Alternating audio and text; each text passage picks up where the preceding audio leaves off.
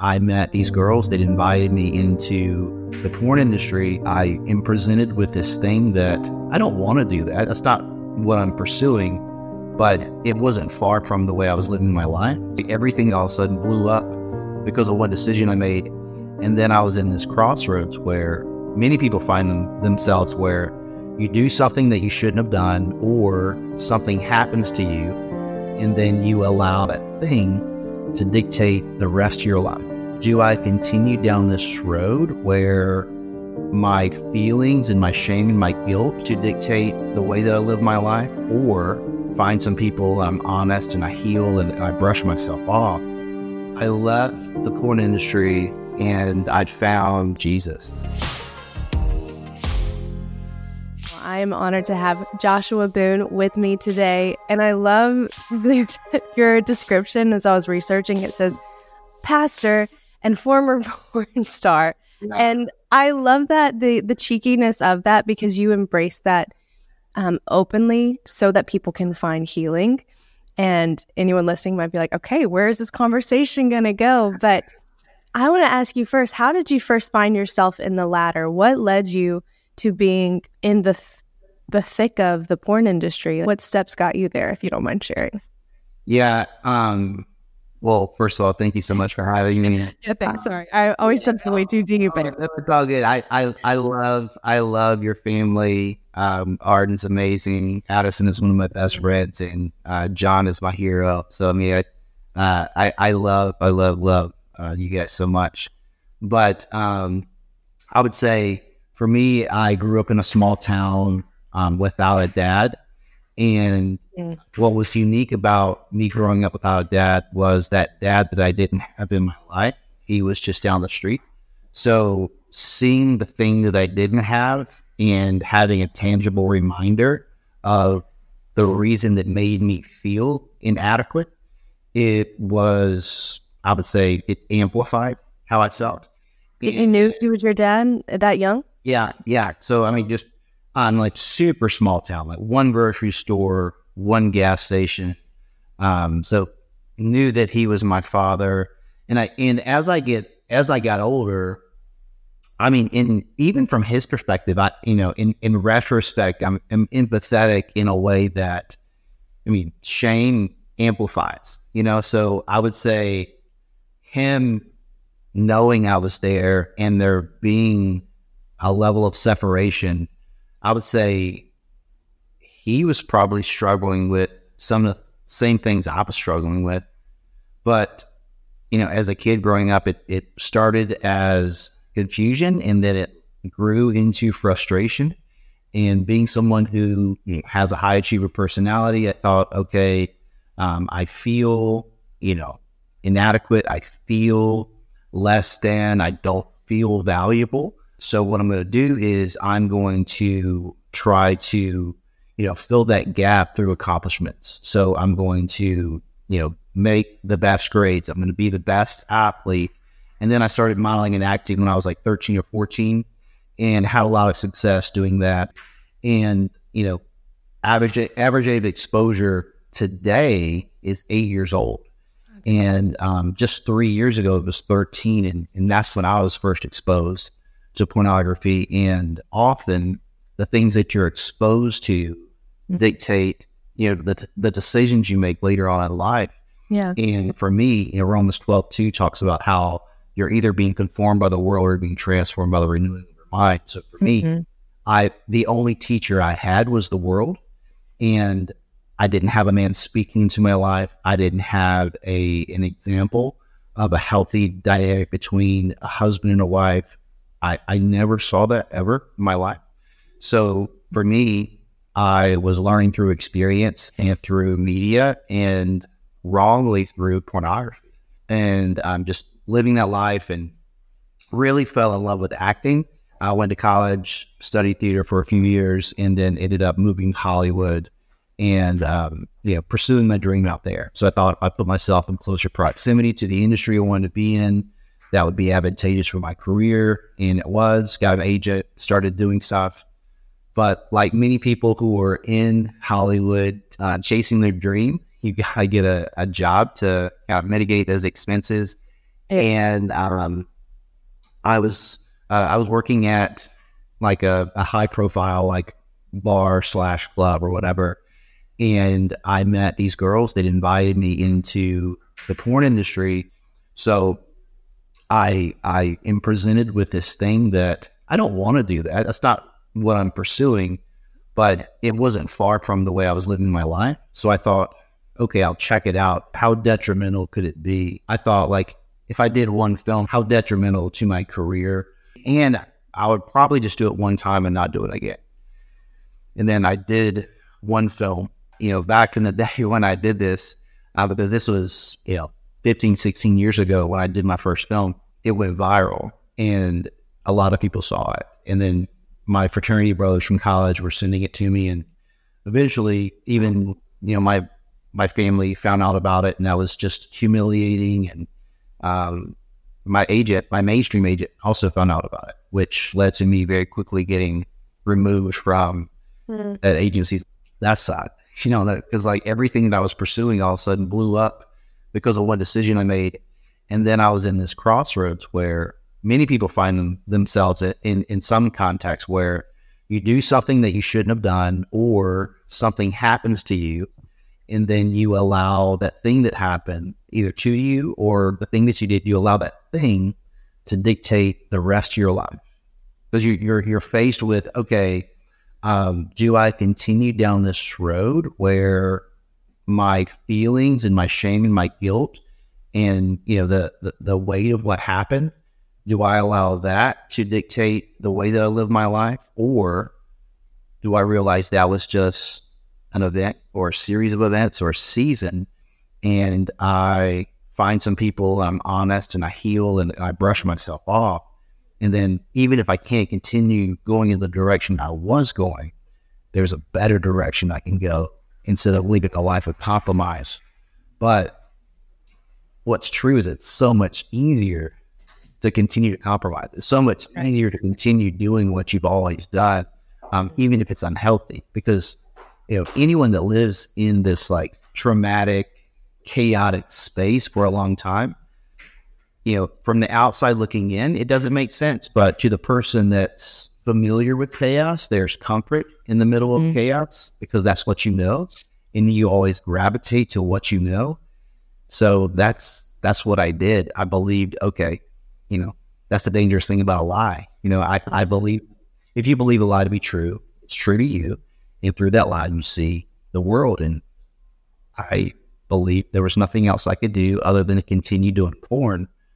So I did. And at the same time, I was like, well, if I'm going to do anything, like just who I am, I can't stand the thought of being mediocre at anything. So it's like, well, I'm going to become the best. And I made millions of dollars. I won all the awards. I did all the things that I thought would bring me happiness. I thought being famous, being rich, I really believed, remove the pain from my heart.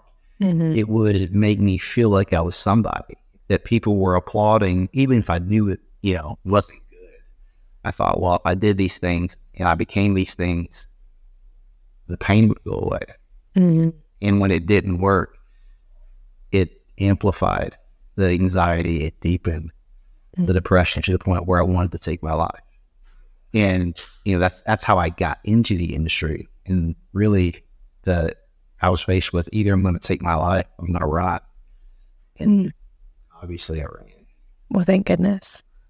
I love hearing your story. It's almost like a simile too for people that aren't in the industry but are on the consuming end. I see that same pattern through the research is, you consume, and like you were saying, I need to be successful, I need to keep going. I've seen that's how porn goes inside the brain too, with the addictiveness, desensitization. Yeah. And I'm thinking for anyone listening, we are jumping in quick, but whether you're a woman that struggled with watching pornography, whether you've lived a lifestyle that's synonymous with that type of lifestyle, as Josh was saying before he got into it, it's like, well, this isn't so different than what I'm seeing in society. Why don't we capture it on film? It's really how dating and young adolescents are interacting. My hope is that you're hearing that lifestyle is not fulfilling. It's going to only cause a snowball effect. And I was looking at some research of the effects on like alcohol and hardcore drugs and then pornography on the brain. And they're very similar with how it dewires your dopamine levels. Bring that point of like, okay, I'm at this point where I'm just no longer loving my life. I no longer feel fulfilled. I'm feeling all these heaps of anxiety or shame. How did you turn that off for a second and realize, okay, I need to come to something better. I need to fall in love with Christ. Because I feel like you have this window of, okay, well, I'm going to jump ship. Where am I going to jump to? What led you to choosing or falling in love with Christ at that point? I left the porn industry and I found really just another drug. I got into the health and fitness space and I started, working in a gym, became a trainer, launched an online trading platform. I fell in love with allowing, me to be a small part in people leading themselves better.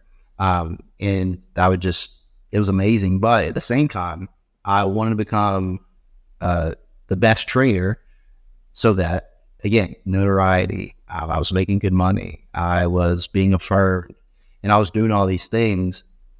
And while I was in that process, 2 years into that, so 2 years removed from being in the industry, because when I left the industry, I deleted my social media, I covered up my tattoos, shaved my hair, did all these things where your witness protection program. Yeah.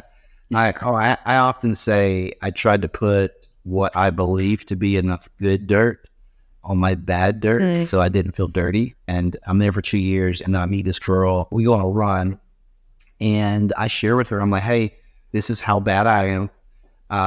You don't want anything to do with me. And she's like, well, you're not defined by the worst thing you ever done or the best thing you'll ever do. Do you know who God is? And this conversation led to church. Her inviting me to church a week later.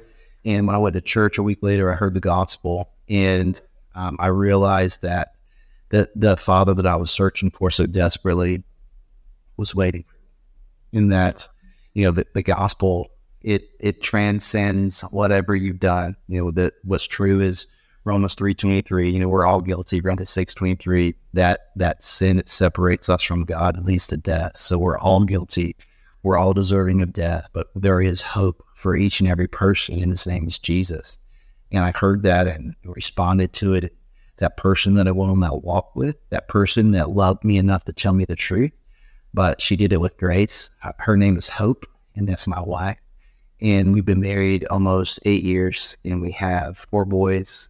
We just celebrated the birth of little baby Abel. He was born 2 weeks ago. And she's just the absolute best. And she's been so patient with me. Think about like Romans 2:4 talks about how it's God's love, his kindness, and his patience that leads us to repentance. And there's so many aspects of my wife that's incredible, but the way that she empathizes with me, the way that she's patient with me, and the perspective in which she sees me, it allowed me to see God for who he is. And we walked together. So we were individually pursuing Jesus and in love with him individually. And then we were committed to following him collectively. And for me, I had to learn to be a son to the Father. And then through learning to be a son, I learned to be a man. And that's the thing that everyone needs to know. Like, you need to form your identity in Christ. And that allows you to see yourself rightly. And what I had to learn also is what's love? Because all I knew was lust. And they're drastically different. But so, my wife, Hope, she shared with me with truth and grace and mercy. Because if you love someone, you tell them the truth. Right. Yeah. And you don't sugarcoat it. Yeah. So she told me the truth, and that truth, it led me to find the truth. And it's been a beautiful, that was 9 years ago, and it's just been a really beautiful journey. Yeah. Thank goodness for hope, right? And for the friends and the people that point us back to the truth. You touched on like 2 or 3 different questions that I have going down. So I'm going to backtrack a little bit. But, you talked about the difference in lust and love. And I think this is great because we're coming on, some of the questions of, well, I'm dating someone that has struggled with or is struggling with porn. What is my role in that relationship? What are my expectations? First and foremost, I think it's great to distinguish or differentiate, lust and love look and perform very differently. I dated people before Arden that I was like, man, I can tell that you have good fruit in your heart, but without knowing the Lord, I can't trust you to lead me. I can't trust you to lead yourself. Like even the best intentions, the best fruit that we have, like you're saying, it needs to be rooted in the identity of Christ. So we know how to determine in our own hearts, man, I'm acting out of greed. I'm acting out of selfishness right now. I'm acting out of like this appetite I have of the flesh rather than satisfying that in the heart. And I was reading Ephesians 5:3, and it links sexual immorality to greed.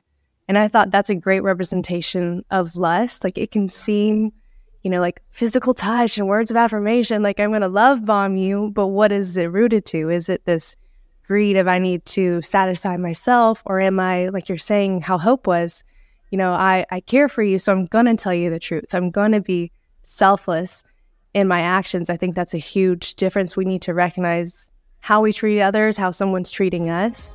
One way we can change the culture around sexuality is by changing the way we view the miracle of life. I'd like to thank today's sponsor, Every Life, who's on a mission to create clean, premium diapers and protect both born and preborn children. Part of the beauty in marriage is the gift of children. And even when we're single and dating, we too can share the message that they are so, that they are a miracle, they are a gift, and they are worth celebrating and fighting for.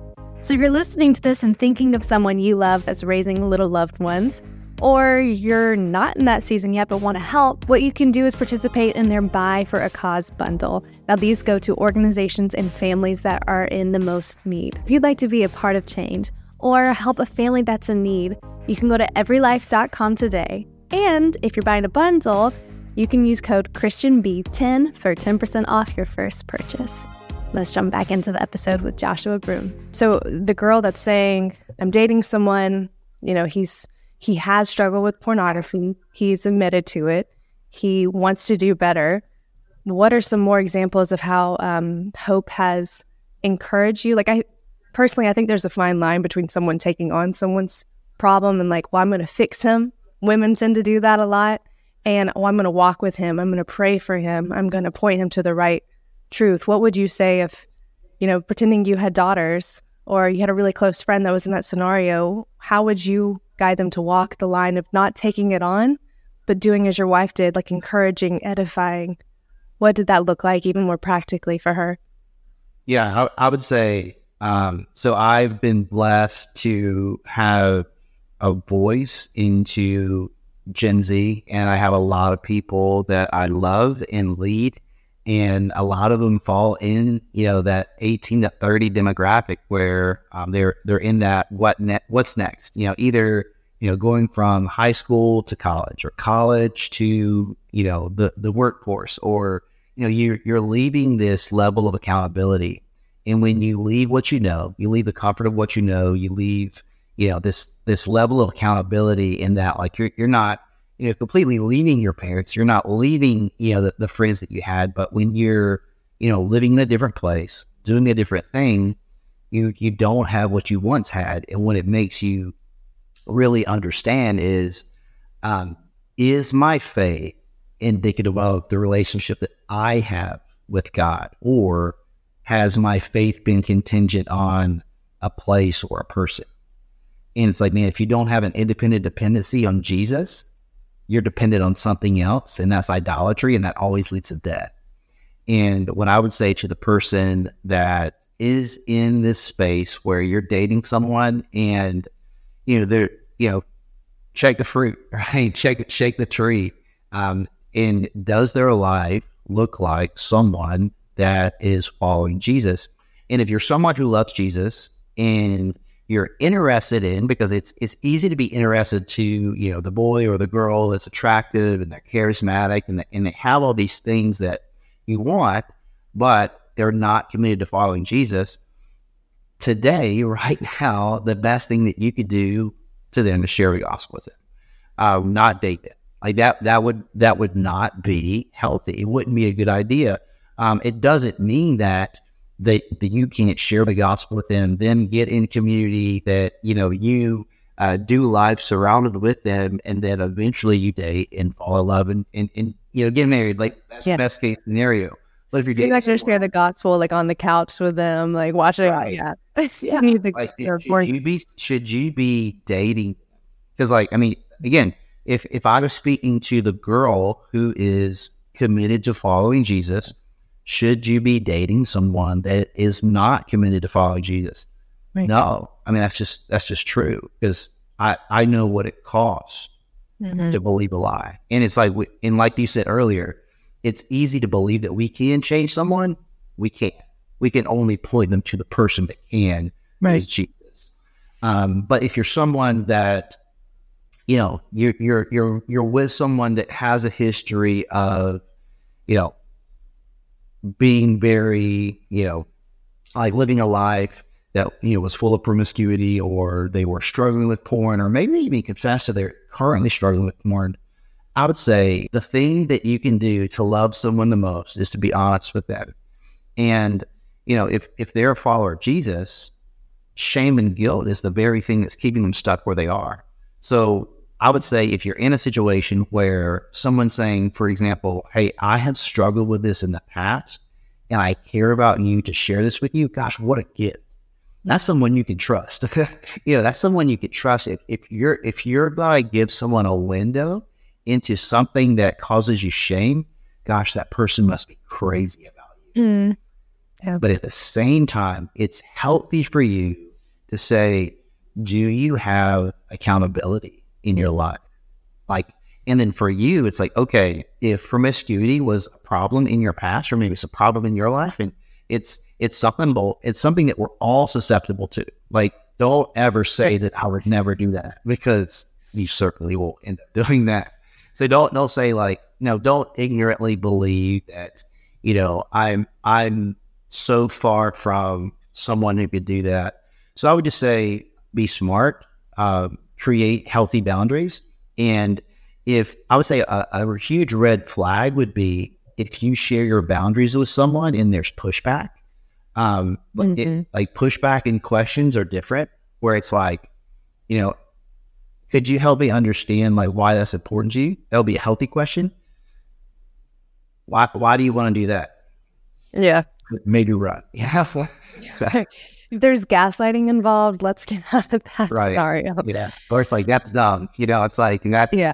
They're immature and they don't respect your boundaries. Because if someone doesn't respect your boundaries, they don't respect you.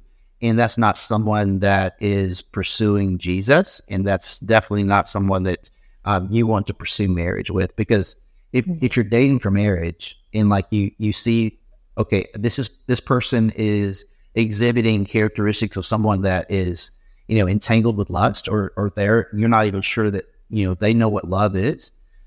I would say that's not someone that you would want to be dating. And it is in the Bible allows us to have this weapon. I like to talk about the Bible. It's a gate and a weapon, right? So it protects you and it equips you. Yeah. And it allows us to know what's true. It's like, okay, what's love? 1 Corinthians 13, 4-7. So love is patient, love is kind, it does not envy or boast, it's not arrogant or rude, it does not insist on its own way, it's not irritable or resentful, it does not rejoice at wrongdoing, but rejoices with the truth. Love bears all things, believes all things, hopes all things, endures all things. That's a great picture into love, and it's a great picture into what you're going to need to hold on to and cling on to in marriage. You will be tested. There will be, when as you, we're both, and everyone is, we're still broken. We're still imperfect. Because of the fall, even though we are in a right standing with God because of the blood of Jesus, we're still imperfect. We still, Romans 7, we still struggle with doing the things we ought not do and struggling with the things that we should do. So we're imperfect. So are we going to butt heads at times? Sure. Are we going to be irritable at times? Sure. And if you're not committed to loving that person, and love looks like, I'm going to put you first. I'm going to show you patience. I'm going to extend empathy for you. You're going to get frustrated, and you're going to end up in a place where you don't want to be really quick. Yeah. Well, I love that your socials bio says 0% perfect, 100% forgiven. Yeah. And it's so true. I mean, it's like the covering is the righteousness that Christ gives us in his blood. It's not like, okay, well, you checked the mark, Joshua, you can come into this alive. But now it's like, no, I just lavished this on you. And like you're saying, we all need that. So the person you're dating or the person that you are, if you're like, I have messed up in the past, that shame tactic of, well, I can't come to Christ. It's the idea of we come into that covering out of love for Christ, and like we stay in that covering because of love for Christ. So have that safeguard, like that gate, that weapon in your mind and your heart of, well, I'm not going to go back to those things that didn't fulfill me, those things that break Christ's heart. And I would say too, if someone opens up to you that you are dating, it's like, well, I've struggled with this in the past, I want to be open with you. Knowing, for me, a key determination of, well, I'm going to fix him and he's only coming to me to share this. Is he going to openly share that with a mentor or a close person he can trust? Because it reminds me of the verse of, I planted the seed, Apollos watered it. Like, you need more people, especially if you're coming out of this season of extreme brokenness of like, well, I need people that are going to remind me of truth. They're going to hold me accountable. So knowing like, well, I'm going to lead this person to the gospel and then hopefully we can fall in love, get married. That's amazing. But are they going to have other people in their corner? Are they going to have other men that they can talk to? Or if it is you personally, other women that you can talk to? Because I've just heard so many people, and this part breaks my heart. I want to end on a healing message, but I've heard people that are amazing friends of ours, like more than one, that have good marriages, and then time comes when they're like in a lull or they're in a dry season, and one of them turns to pornography. And it comes from seeds planted years ago. Maybe they didn't go full into pornography in their singleness, but like you said, they were exposed to it at a young age and something was there. And when they didn't have a strong community or a strong mind, they turned back to it. So what is, and I know this is probably not an easy short answer for you because it's a passion of yours, but what is something you would say to turning towards healing, especially someone right now that's like, man, I can't believe I'm turning to this. I want to break free. Lord, how do I break free from this? I want to be untangled. Yeah, that's such a good question. I'd say two things. My life is different because Jesus saved my life, but the Bible and the people of God transformed my life. Like the practicality of my life change was a man named Andrew Gates, who was my, he was my pastor, he was my guy, and he discipled me and he walked with me and he taught me how to read the Bible and he taught me how to study the Bible. But even more than that, he taught me what it meant to be a godly friend. And we would have these conversations every Friday. We called them hot conversations. So honest, open, transparent. Okay. And he would not only ask me if I was doing the right things, he was asking me about my thought life, about, I just came out of this, I went through this like such radical, transformation. It happened so fast where like I was living this very promiscuous lifestyle, obviously, and then I give my life to Jesus, and then I, pretty quickly start dating this girl that's 100% committed to following Jesus. And I'm 100% committed to following Jesus. And what that looks like is I'm going to no longer do the things that I have always done. And I think it's such a gift to get to truly know a person, because to love a person, you have to know a person. And something that was really eye-opening and so helpful for me when we were doing premarital counseling was that it's so often that we try to love people the way that we receive love. So like for me, it's like personal touch, gifts. And for my wife, disconnected time, like me being disconnected from everything but her. So like she wants, time. Eyes, ears, heart, everything. And I thought, okay, so if you want my time, if you want my attention, then I thought historically, okay, take you on dates, do things for you. That's all she wants. She wants me off my phone, not on a date, like maybe like us going on a picnic at a park and there's no one in the world and nothing that matters but her. Like she wants all of my attention. And what I struggled with is believing that I didn't know how to do that and that I was worthy of that. Like, why would you want nothing else but me? And it was because I didn't love me, and I had to learn to love me. And then the way that I learned to love me was understanding that Christ loved me, and he died on the cross and he proved it. And then so through that, I was able to see myself differently. So I say all that to say, to the person who is walking through a season where you've done something you shouldn't have done, you found yourself in a place that you never thought you would be. Like we look at the life of Peter, like in John 21, where Jesus is confronting him, but he's saying, do you love me? Says, yeah, I love you. Do you love me? Do you love me? Do you love me?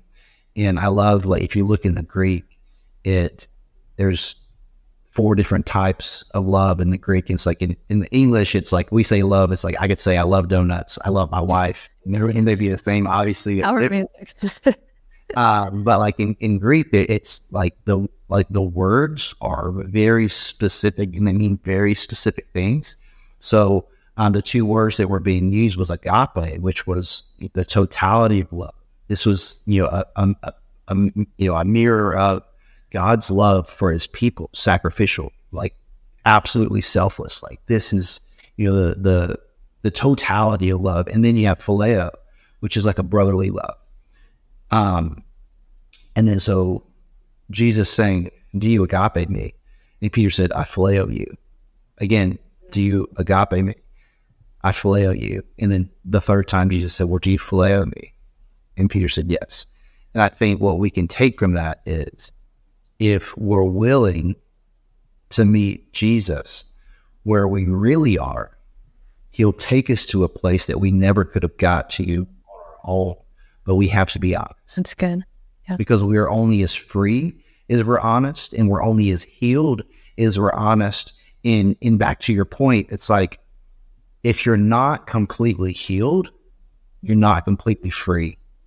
If you're not completely surrendered, you're partially broken. And what that leads itself to is, if I'm not fully known, if I'm not fully surrendered, if I'm not like, here's who I am, and people know me, and I know that, I'm just laying all of my life down, there's something that's disconnected from God entering in this place and loving me.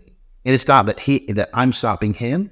I'm stopping my perception of who he is and who he's calling me to be. And I wrote this, I did the social media post yesterday, and it's a big part of my book, where it just said, sex is not intimacy. Mm-hmm. There was a poll, 10,000 people. If I say intimacy, what's the first thing you think of? In 91% of people said sex. Mm-hmm. And what's true is, intimacy is not sex. Intimacy is proximity to God. Mm. So if you're not satisfied in your relationship with God, saturated in the Word of God, you're not truly experiencing the intimacy that your heart's longing for in this world that's full of counterfeits. Mm. And if you've been taking in counterfeits and you've not healed from that, you're going to long for something that you don't have, because you're not experiencing what you were designed to experience.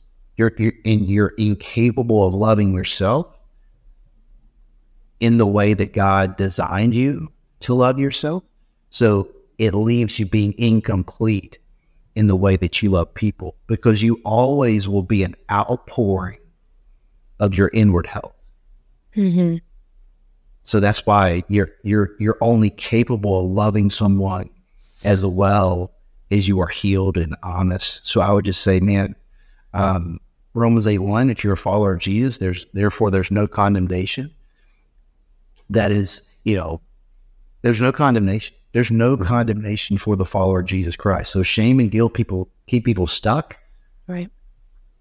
There's freedom where the Spirit of the Lord is. There's freedom where there's confession. So gosh, if you're struggling with something or you're wrestling with something, and you gotta let people into your life, like regardless of how high you might be up in your organization or status, you always need people in your life, at least one person that knows the nitty gritty.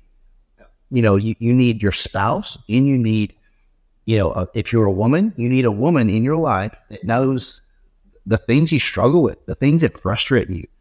Like there needs to be a person in your life you can talk about with anything, that loves you enough to, the wounds of a friend that'll call you up and call you out. You need someone that will stab you in the front. You need someone that will, hey, you're not living up to the person I know you to be. Like, what's going on? Like, why are you saying these things that are, indicative of the person I need you to be? Like, you're acting the way that's different than the person I know you are. What's going on? And if you have that relational equity, there will be, hey, you know what? I'm really tired, or I'm frustrated in this aspect of my life, or whatever it might be. Mm-hmm. And if you confess it while it's early and it's small, it'll never get to a place where you do something that's going to tear your life apart and hurt the person that you love most. That's so good. I think that's one of the best practical, but also deeply spiritual elements we can walk away with this. And is like, we all struggle, but the more we hide things in secret and let them fester, that's how they turn into the how did I get here moments. And I know personally, and from friends too, if you're someone that's like, that shame is just echoing in the back of your mind and you're like, well, I don't want to be known by my mistakes. No, if you make things known, people aren't going to know you by them. They're going to help you not be known by them. So vulnerability can be scary, it can be daunting, but just take that first step and you'll find so much freedom in it.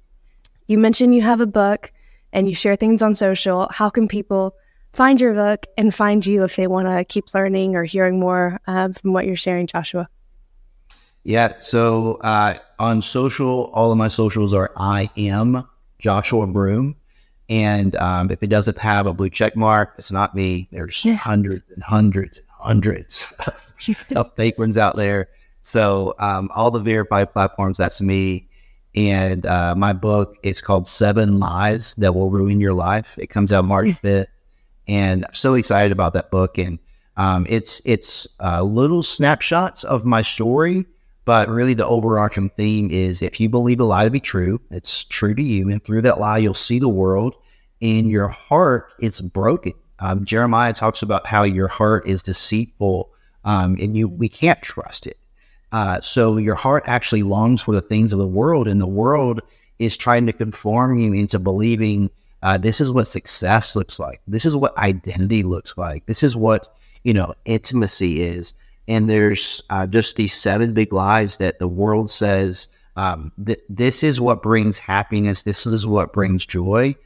But there's the word of God that is true. And I talk about what those truths were regarding combating that lie, and how believing what is true allowed me to experience freedom, heal, and have hope and be healthy. We have so many people in the church that are forgiven, but they're not healed. And my hope for this book is that lies are confronted and healing is found.